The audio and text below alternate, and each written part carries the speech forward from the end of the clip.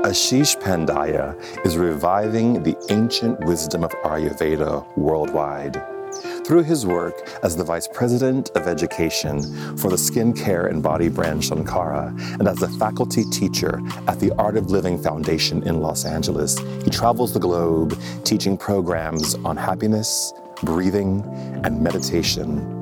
As one of the world's most sought-after spa trainers today, Ashish has instructed over 100,000 service providers in the world's top spas, resorts, and wellness retreats.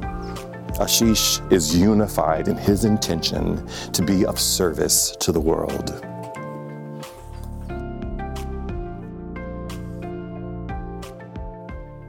At We Care Spa, we believe that if we can follow Susanna's path and reconnect with those earliest, sometimes forgotten parts of ourselves, we can become whole again. Today, I'm thrilled to share the fast with Ashish Pandya. Ashish, welcome to the fast. Thank you. It is such an honor to sit and talk to you today. We've known each other for... It was over a decade? About 10 years now. And I've always been so impressed with your presence, your knowledge, and your true commitment to health and wellness. Thank you. Likewise. Thank you. Thank you so much. Now, you are originally from India, so I would love to know what brought you to America in 1998. Engineering, artificial intelligence, actually. So I did my master's out of Texas Tech here, and I came to study and become engineer in AI, which now it's taking over the world.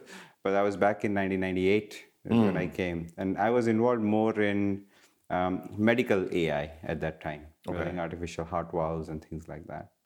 So how do you make the transition from a very scientific, very medically driven type of career to the work you're doing today? It actually happened very naturally. You know, I was like, when I was working also in the field, I was in my cubicle and I felt more connected with people. So instead of computer, connection with people made more sense to me and naturally. Right. And so it became naturally that, and then I was invited to actually help with Shankara, the skincare brand that we all know about. So, yeah. How do they find you? I was with actually Gurudev Sri Ravi Shankar, and on an advanced meditation retreat program in Colorado. And so he had created a team of people like a cosmetic chemist and a nutritionist and an Ayurveda expert and all of that, and inspired them to create a skincare line that would give health and wellness to people that appreciated health and wellness in their life, and then give back 100% of the net profits to humanitarian causes. So when I was introduced to this and invited, I was like, yes, I want to work for a company that's not just interested in their bank balance, but doing something for the community locally and globally. So did you come in your capacity from your medical AI background to Shankara, or did you come as Ashish, the person interested in this type of work? I came, Patrick, as just myself because I believed in the vision, I believed in the mission, I believed in the cause that Shankara was doing. Although growing up in India, I was surrounded by Ayurveda. I grew up in that field, but sometimes it's like it's there and you don't value it so much. So I didn't care so much about Ayurveda back in India until actually I joined Shankara. Right. And I started really learning the depth and the breadth of this whole science of life. And that really opened my eyes. And then yes, so I did not bring the experience and expertise or academic learnings from my AI field or that medical heart valve thing, or none of that was employed for Shankara, but it was just my passion and eagerness to sort of help humanity. You just referred to the work with Shankara as life science. What was the science that you were doing before?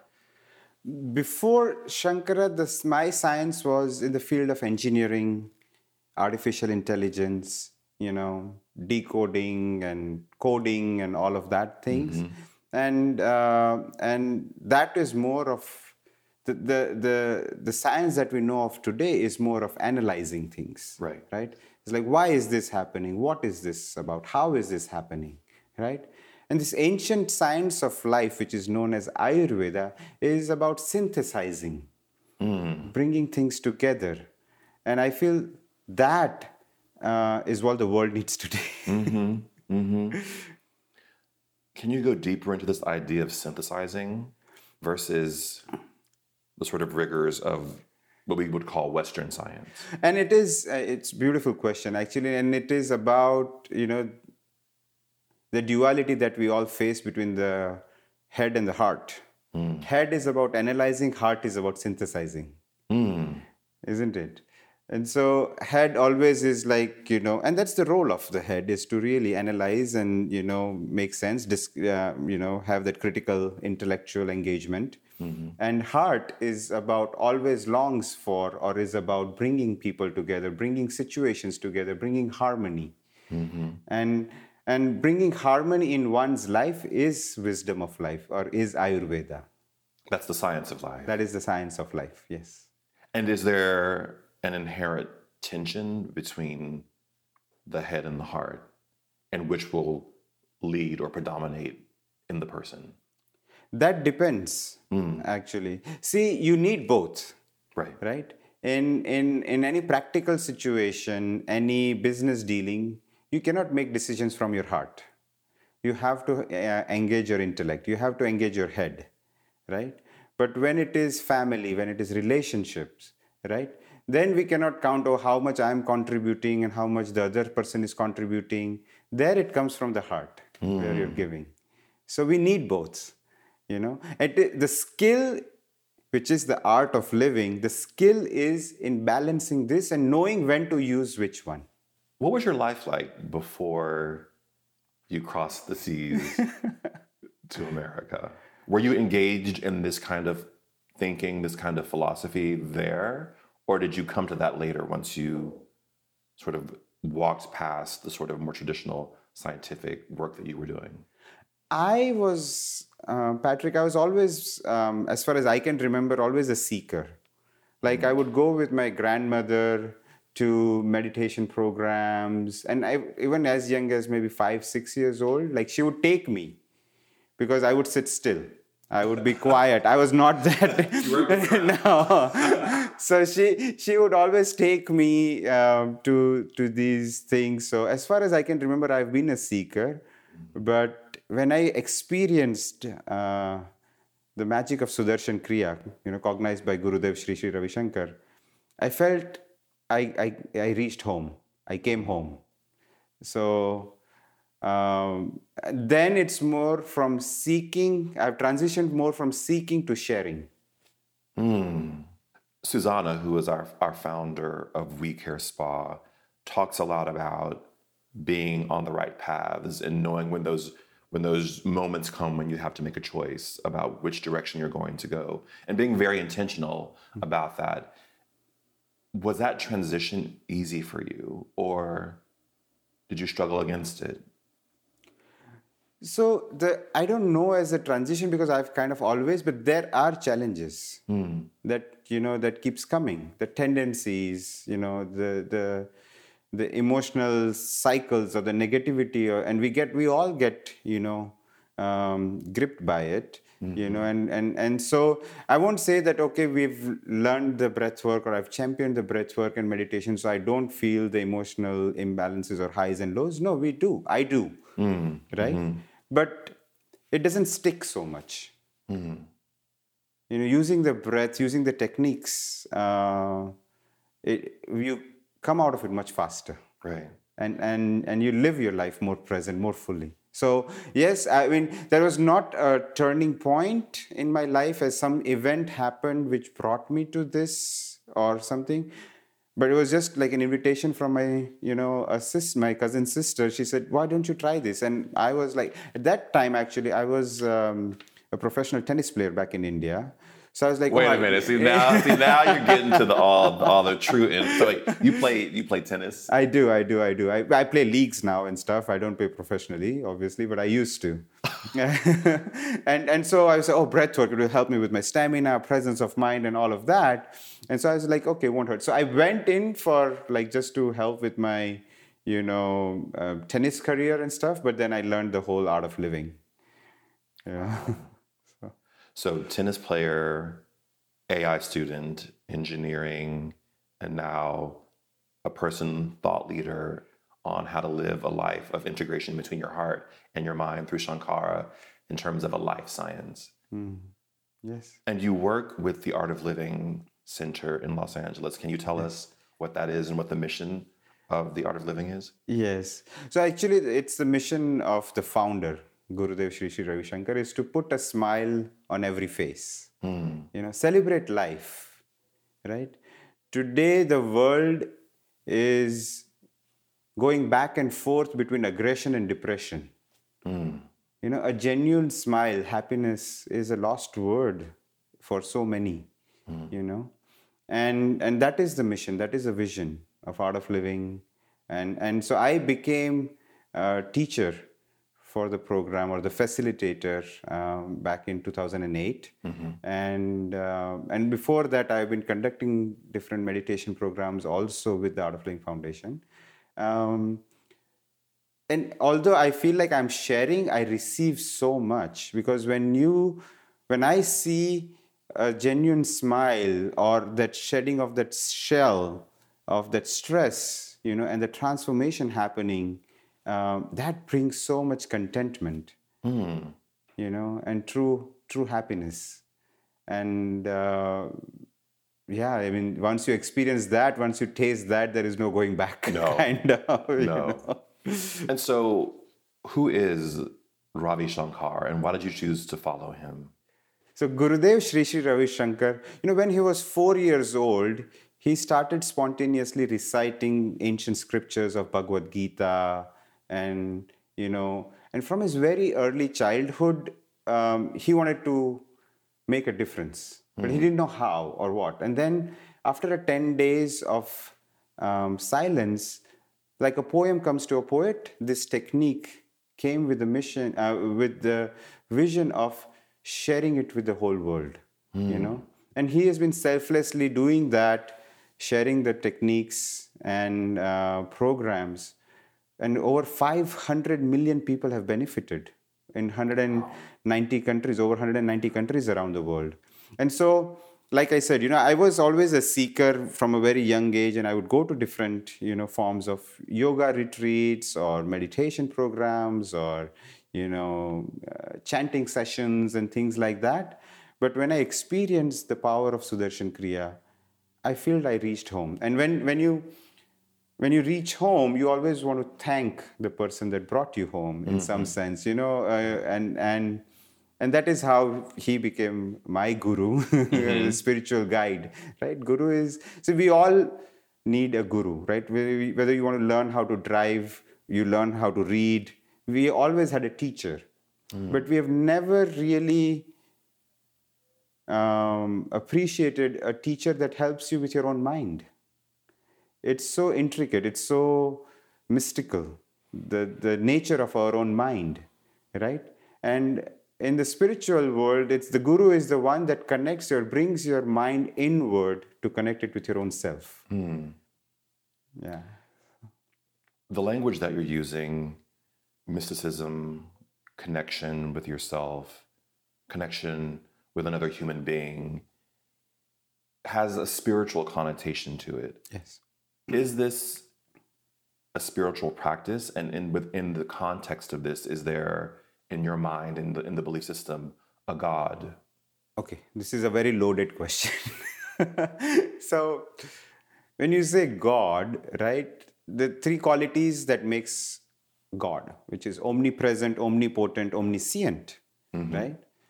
So, when you say God, God is everywhere, right? So, it's in you and me. So, there is no God out there, putting a finger down kind of a thing. God is everywhere, right? It's all within and around.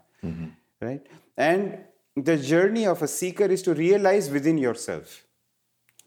Gurudev says it so beautifully. He says, meditation is seeing God within, and love is seeing God in the person next to you. Right? And that's all we need.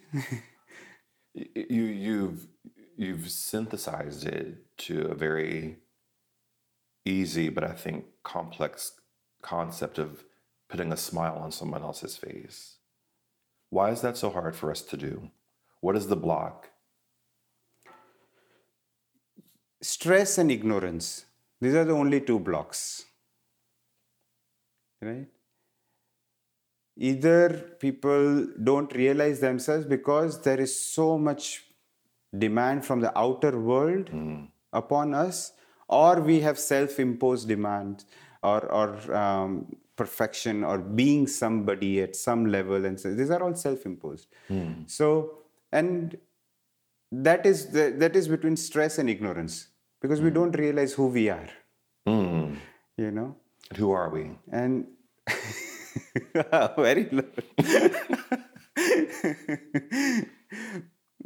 It is so beautiful. Also, again, I'm just being a parrot here, but again, Gurudev says, see, one who really knows will not tell you, because it is your own journey. And one who tells you, know that they don't know. It's paradox. It is. Because who you are, the intellect cannot go there. So it is the understanding of the intellectual mind. It's your intellect that understands. But you are much more than your intellect. Right? You're beyond. See, there are 7 levels of who we are. Right? One is the body, the physical body. And what keeps this body alive is the breath. Right? It is the breath. See, like the life of the fish is in the water, not in the body. If you pull the body out of the water, the fish dies. Isn't it? Similarly, our life, this body is alive because of air, because of the breath. Right? Okay. If you pull this body out of the atmosphere, it won't survive. Right? So body, breath. And the third level is the mind that perceives everything around the world through all the 5 senses. Right? And then we get into the subtle levels of consciousness, which people don't know. So mind takes everything in, and it is the intellect, the 4th level of our consciousness, that discriminates, that judges, that, okay, yes, this information is good for me. This I disagree. This is not good for me or not healthy for me. That level of consciousness is intellect. That we say right, wrong, agree, disagree. I like this, I don't like this. I want this, I don't want this. Right?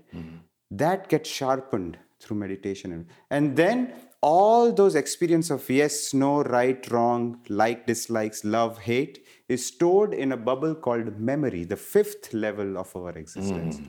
And study has shown, Patrick, that 97% of all the decisions we take in our life are colored by our own memory. 97% of the decisions, right? That is why intellectually we know that this habit is not good for me. Drinking coffee, whatever it is not good for me. But the memory is stronger of that conditioning of drinking something or having something that doesn't allow the intellect to shine.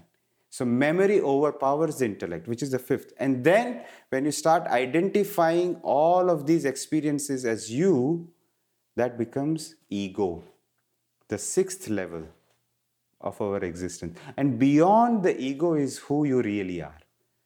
The self, the soul, the being. Right? So it's beautiful. In the Art of Living or the Sky Breath meditation program, we actually get to understand, not only understand, but experience all the 7 levels of who we really are. And when you understand your ego and who you are, is that nirvana transcending? Is that the journey of the 100 years we are on the planet? Is that when you is it a journey towards understanding who you are in the unspoken sense of that word? Yes. Beyond the habit. Yes. And you don't have to spend so much time. It used to take a lot of time to really understand. But that is the beauty of an enlightened master, like Gurudev Sri Sri Ravi Shankar. There are techniques now. See, everything is so fast paced. Right, in today's world. I mean, to communicate to other part of like to call India, I can actually see my mom or my friends on a video. And so technology has made this world a village, and spirituality makes this world a family. Wow. So why do you think we in the West are starting to embrace these principles so much that you're talking about? I think in the past, people feared it. And now people are looking for something beyond the sort of structures that we grew up with thinking were truth. And people are testing and searching for greater meaning. Why do you think now we're doing that? I think, it's a seeking of every soul, right? But it's like looking for things in different places. So I like to tell this story. It's like, once this guy lost his keys, but he was looking at the lamp under the street lamp, and he was looking like, where is my key? Where's my key? So then few people also joins him and start helping him to look for his keys. And then one guy asked him, hey, where did you lose your key? He said, inside the house. He said, why are you looking here? He said, because there is light here.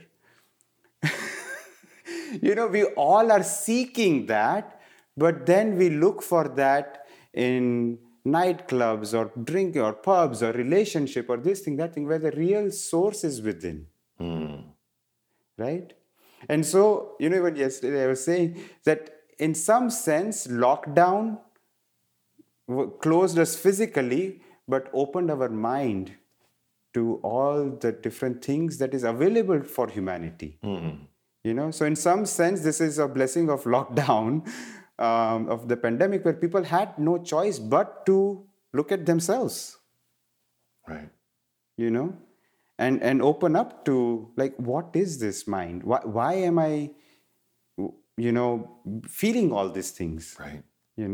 And so they are seeking more so than ever before. Do you think also perhaps it's that when institutions fail, it sort of takes away a key anchor that we relied upon? Right. And so if things that we thought were solid all of a sudden disappear, right, or really shift, it forces us to look for meaning beyond the habit that you referred to earlier. Yeah.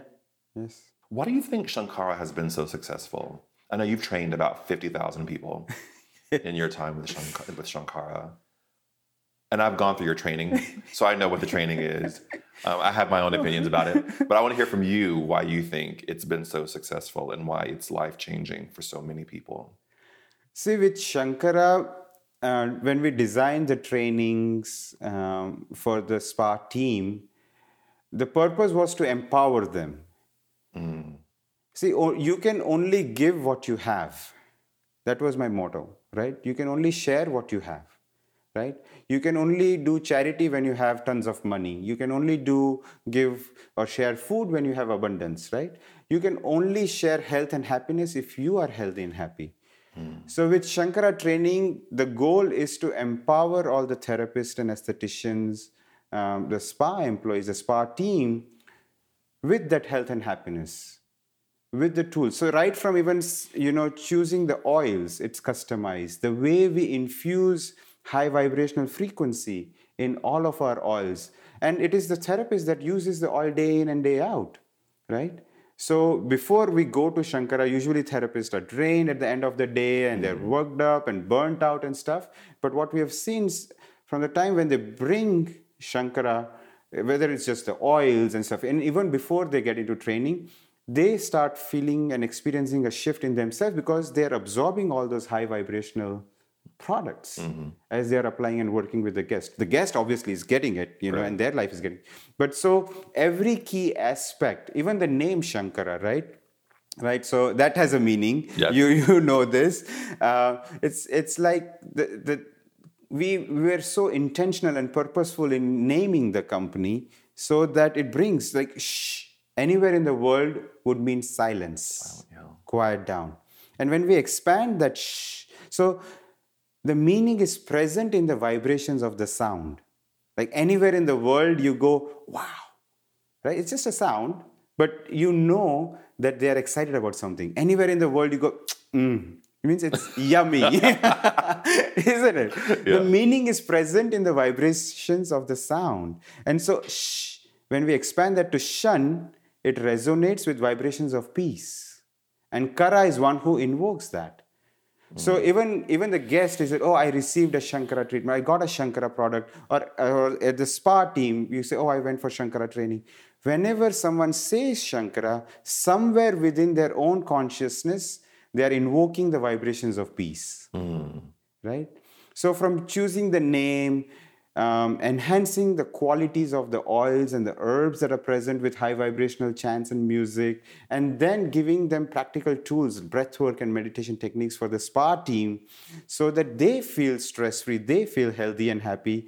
So when they touch or work on the guest, it's a real connection. And that's what people are looking for today. So I think that's why Shankara is successful. Yeah. You did some work with the 9/11 families. Can you talk about that and the work you did, but also how doing that work impacted you? Yes, it was, and sorry I'm choking up because it was a very grave situation. So I was actually invited by Pentagon because I was doing some stress management programs and stuff like that. So through Art of Living, the Pentagon partnered with the Art of Living Foundation. And I was one of the teachers that got invited to Washington, D.C. at the Pentagon. And it was very interesting. So I did two sort of workshops, morning and evening. Morning was actually with the U.S. Marshals. And evening was with the victims of the Pentagon, right? So when I did my workshop with U.S. Marshals, it was very interesting. They would actually come to my program or the Art of Living program after 18 hours of shift. Wow. And they would still not be able to close their eyes because they were so wired, about what just happened in this country, right? Everybody was so wired. And so it took 3 days, but at the end of the third day of the workshop and the program, I mean, these people, they were in tears, because we, especially in the West, we are trained to bottle up our emotions. Don't express. And especially when you're on the job, right. And especially for the people at in military in at Marshals, U.S. Marshals and all these people, they broke down. They became real and so grateful for the techniques and stuff. And then on the flip side, in the evening with the victims, we spent, and they had their own traumas. They lost their colleagues, some of them lost their, family members and stuff like that. So it was, for me, also life-changing, as much as it impacted the victims and U.S. Marshal teams and stuff. So, yeah, my in some sense, I was a seeker and things when I was in India, on these journeys. Yeah. But my real learning and sharing started when I came here because I got so many opportunities and impacting real life people. So that definitely helps, 9/11, I lived in New York during 9/11. So I remember that day and the weeks after like it was yesterday. Like it's still, yeah. Right. And it was a trauma for, I think, the city, the citizens, the country, much of the world. How do you heal trauma? With time. So with time, naturally, life continues and moves on. But also, there are two ways I feel. One is using your own breath, your own personal techniques, meditation, mindfulness, breath work, all this. Another way of healing trauma is selfless service. Right? Sometimes, we start enjoying the trauma and we don't want to come out of it. This is little deeper. Yes. But, it is sometimes, we go through and we don't want to come out. We start taking pity on our own self, and that becomes a norm. But when you open your eyes and go out and serve others that are less fortunate, that are, even in worse situation, even in bad situation than you are in, then you suddenly realize and something opens up. And then you suddenly, a shift happens when you go out and serve others that are going through even worse time than you are, and then you don't worry so much about your own traumas. And then a shift, when that shift happens, then it doesn't bother you. See, trauma is what that keeps bothering you. Right? Again and again, after the event has passed. Right? And when you start helping others that are in need, then it doesn't bother you. You get more enthusiasm, more energy. And that shift can change your whole life.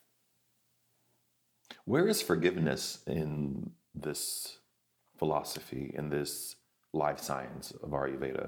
What is the role of forgiveness here? So Ayurveda would go into, different elements and how to do skin, body, and mind. But in real sense, there is nothing as forgiveness. I'm actually... It just is. Or... The thing is, to forgive someone, you have to see them as criminal. Or if something that they have done wrong. Right? See, you will only forgive me because you see me as I've done something wrong. But when you start seeing them as victim of situation or victim of ignorance or of stress, then you only have compassion. Right? Okay. I'm working through that. Yes. So forgiveness is subtly saying you have done wrong. And which a situation may have happened where it is, done wrong. But even a step above forgiveness is compassion. When you see beyond the action that, this person himself is a victim of their own stress, ignorance, or situation. Right? Because what happens when you see somebody else as they're wrong, the feeling you get makes you wrong. Is this making sense? It is making sense. I'm walking through the steps with you of what you're saying, because I think we talk a lot about forgiveness, but I think what you're saying is it's a higher action experience to remove blame and to find love, compassion for the person. And that helps you. Actually, compassion as much as it is for them. See, when you start blame or you feel anger and then you work on forgiveness, it's an effort. You never get it. Exactly. You never get there. Right? This is a secret of mind. Right? What you resist persists. See, there are certain laws in the physical world, right? Like if you drop something, it will come down to the ground, which is the law of gravity. Right. There are certain laws of consciousness. And one such law is what you resist persists. Right? The more you want to forgive or forget that situation, the more you stay connected with that. And it is difficult. That is why what you just said, that it never really truly happens. Right. Right? And that's where you have to shift and know that that event happened or that situation happened or that action happened out of stress or ignorance. And then when you understand this, and that happens when you are stress-free. When you are stress-free, then you can easily see that, and then only love and compassion. And that is natural. You don't have to work on it. I'm thinking of people that I think that I need to forgive, and I'm like, can I step into compassion for them? It's a very hard concept. It's not an easy concept, at least for me. And I feel you're absolutely correct. It becomes easier as we learn how to let First of all, we have to forgive ourselves. Right. Compassion for yourself. Yes, compassion for ourselves, right? So many times we take ourselves so seriously and are so hard on ourselves, you know. So that once that happens, that is the first step of forgiving the world, is forgiving yourself, having compassion for yourself. And once you are at that state, then it's easier. Tell us about the book you're writing. So I am actually writing a book with my co-author on unveiling Ayurveda, right? Which is about the science of life that we have been discussing, right? And it's very easy. So it's actually written or done in a way which is more adaptable for Western audience, for all of us here, in Europe and in America, like this. So it's very palatable, but very practical. Lots of short words. Not too many multisyllabic words. No, not so much of those Ayurveda and all this. They have very tongue-twisted names and things. Yes. So that is something that I have kind of perfected over the last 23 years of teaching Ayurveda in the spa industry and around. So then wherever I would go and do events, and people were like, do you have a book? So I've been asked for this book for almost 7 years now. And so I said, okay, we should write. And so I've been working on it for 2.5 years, and it's getting ready to launch. This question may not make sense in the context of what we're talking about, but what do you find to be your greatest challenges, if such a thing exists? Oh, yes. No, it exists. When you have a family and 2 daughters and work and everything. So challenges happens. I think my greatest challenge that I face today is knowing when to stop. And sometimes it's like the candle burning on both ends. Right. So with everything, and that's probably why we need We Care Spa. That's for everybody, but also for healers to come and rejuvenate and take a pause. So I would say that would be my greatest challenge right now. Is internally. So we all face we all live in 2 worlds, right? The outer world and the inner world. Right. And outer world comprises of people, situation, and things. Inner world is our emotions, feelings, thoughts, memory, all of that, right? So the outer world challenge is knowing when to stop. And inner world challenge, I would say, is staying consistent with my meditation practice. Sometimes I get pulled and then I skip sometimes. And so, but yeah. I have a question. And I'm thinking back to this whole idea of forgiveness, and I'm thinking about the current social angst that we're living in now. And I wonder if we're looking at it from the wrong perspective. If we're looking at it from a perspective of winners and losers, a zero-sum game, versus the perspective of how do we find more compassion, you would say first for ourselves, but then how do we find compassion for the people with whom we have philosophical, political, social differences? And is that idea of compassion possible? Yes. And for that begins, I feel, with acceptance. See, there is diversity in creation. Right? It's not just one type of fruit or one type of vegetables. Otherwise, if the nature created only potatoes as vegetable, we get so bored, right? So there is so much diversity in creation. And people have the different colors of people, different, thoughts and mindsets of people and stuff like that. So there is diversity everywhere in the creation. Right? So I think the first step towards forgiveness or compassion towards the divisive ideological differences or political differences, social differences, whatever it is, the first step is acceptance. Back to acceptance. Yes.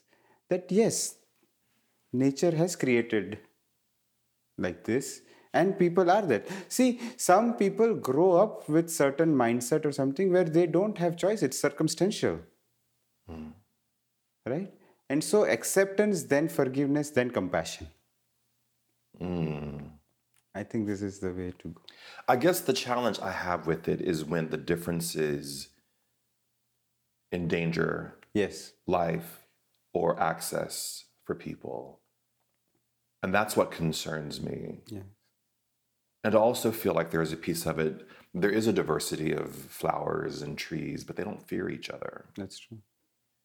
So I wonder how we move past fear into acceptance. And so, Patrick, this is not passive acceptance. It's a dynamic acceptance. Okay. Right? See, passive acceptance would be that if a burglar or somebody breaks into your home, then you don't help them with the TV. That, okay, let me help you carry it out. Right. Let me get that for Yeah. you. Where's I've your truck? accepted that you have broken into, let me help you with that. No, that is not what I'm talking. I'm talking about dynamic acceptance. Dynamic acceptance is knowing that, okay, this situation is happening, which is not correct. It's endangering me or something, whatever you're saying, right? And then, so if you have a break-in, accepting that dynamically gives you freedom to respond rather than react. And then either you take a baseball bat or call 911. Right. But you make a choice. You make a choice, but it gives you that clarity. See, what happens when we don't accept, then it is more of inaction happening out of fear. Right? Acceptance gives us that clarity and ability to respond to any situation, then react. What has been your journey to health and wellness and healthy living? It's continuing. The journey is still on, and it's a beautiful journey, right? And I think even here, every person that comes to We Care Spa is on that journey. And for me personally, it is every moment. You know, every moment. How that 1% better. How can I make this moment a 1% better than before? Right? And so that journey is continuing, and there is, I mean, in some sense, there is no end to perfecting, isn't it? So again, that comes with acceptance that it is what it is, but yet, without that anxiety that I am not good enough or I need to better myself, that is not there. But how can I make it better for myself and others? Will that happen? That state of mind is different. You talk about a life in rhythm. What is that? So, I mean, I have learned this from Gurudev Sri Sri Ravi Shankara doing the Art of Living program. It's all about rhythm. And he says this beautifully. It's like a society without crime or a healthy body, a quiver-free breath, a rhythmic breath, a mind that is peaceful, an inhibition-free intellect, trauma-free memory, and an ego that encompasses all, and a sorrow-free soul is the rhythm of life. One of the anchoring principles here at We Care Spa is the idea of fasting. Not starving the body, but fasting in order to gain clarity, to also allow the mechanisms of digestion to actually have a moment of peace and to relax. And I wonder, I'm not sure how I want to phrase the question, but I wonder what you would view as perhaps the main culprits of the Western diet, both in a physical sense and a spiritual sense. I would not say so much as culprit, but I think the Western. the Western diet is sort of, you know, one pill for all situation, like, go on a keto diet or go on this thing, right? It's for everybody. I think the solution in science of life or Ayurveda, or maybe even what we do here, is customizing it, because each physiology is different, each mindset is different, each body type is different, right? And so you cannot give the same food or same juice to everybody that walks in the door, because people would react differently, Right. right? So I think what Ayurveda brings, or what science of life brings to the West, is really that customization of individual dosha type, individual body type, individual physiology type, and then customizing your diet, Right. right? And then people get faster results, long lasting results, Right. Right. right? One thing that comes up a lot is the idea of personal responsibility. And I wonder, here we talk about you can make choices. You don't have to be victimized by your past choices, your mistakes, even your victories and successes, that you get to make a choice now in the present and moving forward. Where within the concept of the life sciences of Ayurveda is this idea that you have personal responsibility and choice? Foremost, we do. First, see, like I was saying, only when you are healthy and happy can you make people around you. If you are disturbed, if you are swinging between aggression and depression, you cannot have any impact on anything. So it becomes your first and foremost responsibility for you to take care of your own mind first, your own state of mind, state of emotion, and everything, right? And that's why I think it's a beautiful marriage of Ayurveda and yoga, which is a sister science, Yes. right? Where you get into that journey of self-improvement, self-development, and that only when you are that. That's why it becomes naturally rather than making an effort, right? Once you're on that journey. So Ayurveda would say, yoga would say that first and foremost, apply, then supply. You apply the wisdom to your own life first, and then you can teach others, you can supply it to others. So first apply, then supply. You make it sound so easy, but it's just so, for me, it's such a challenge. That's why technique, when we do this 3-day program, the happiness retreat or the sky breath meditation retreat and stuff, and it is difficult, Patrick. It is not easy. See, I mean, you took so many lessons to learn how to drive. We all did, right? It's not, I mean, imagine just simple act of driving. Now it's like your second nature. Right. Right? But that simple act took so much time. Imagine dealing with your own mind and the traumas of the memories and everything. It's not easy. But that's where the techniques helps. There are 112 different meditation and breathing techniques to help with all this, right? And we tap into one of the most powerful of these in the happiness retreat and the sky breath meditation, the Sudarshan Kriya that we learn is phenomenal. So once you learn the techniques, once you learn, once you learn the technique of the accelerator and the brake and all these things, then it's easy. So once you have the tools and techniques, then it becomes easy. So we're going to have to do a happiness retreat. We have to do it here at Care Spa. Yes, we have to do it soon. Yes. You mentioned earlier the power of breath work and meditation, and we did some meditating yesterday.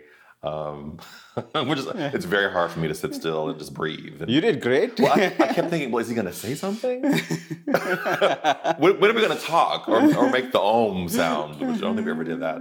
But can you go deeper into why meditation is just so important and to calm your mind or not? Right. I think another pandemic or epidemic that the world is facing today is mental health, mental illness. Truth. Right? And in some sense, it is difficult to control mind with mind. Right? Like we spoke a little bit about what you resist persists. You want to forget something. The more you want to forget something, the more it is in your own mind, right? And that is where meditation helps. There are certain techniques to take you beyond the mind, take you beyond that. So you get into your own self. And once that is there, then see, we all have physical hygiene, dental hygiene, but we don't have tools and techniques for mental hygiene. Isn't it? That mental hygiene is meditation. Right? And little bit of breath work is needed to prepare the mind to let go. What's the best amount of time to meditate? 20 minutes. 20 minutes is I mean, people can sit for hour-longs, and I've done that, and we can do that. But 20 minutes is good enough. Twice a day. So 40 minutes. 20 minutes in the morning, 20 minutes in the evening. So in one session, one sitting, 20 minutes. Then you can do it twice a day. See, why I'm saying twice a day is, you meditate before you come for work. So you don't carry the baggage from home to your work. You're fresh, you're present, you're creative when you come to work. And then you want to do that for your family when you go home. For your loved ones, whoever it is, whether it's your pet or whether it's somebody, right? When you go home, you don't want the baggage of the work to go back to your home. And so you meditate. So that's why twice a day. Okay, twice a day. 20 minutes. 20 minutes twice a day. That's 40 minutes? That's 40 minutes in 24 hours.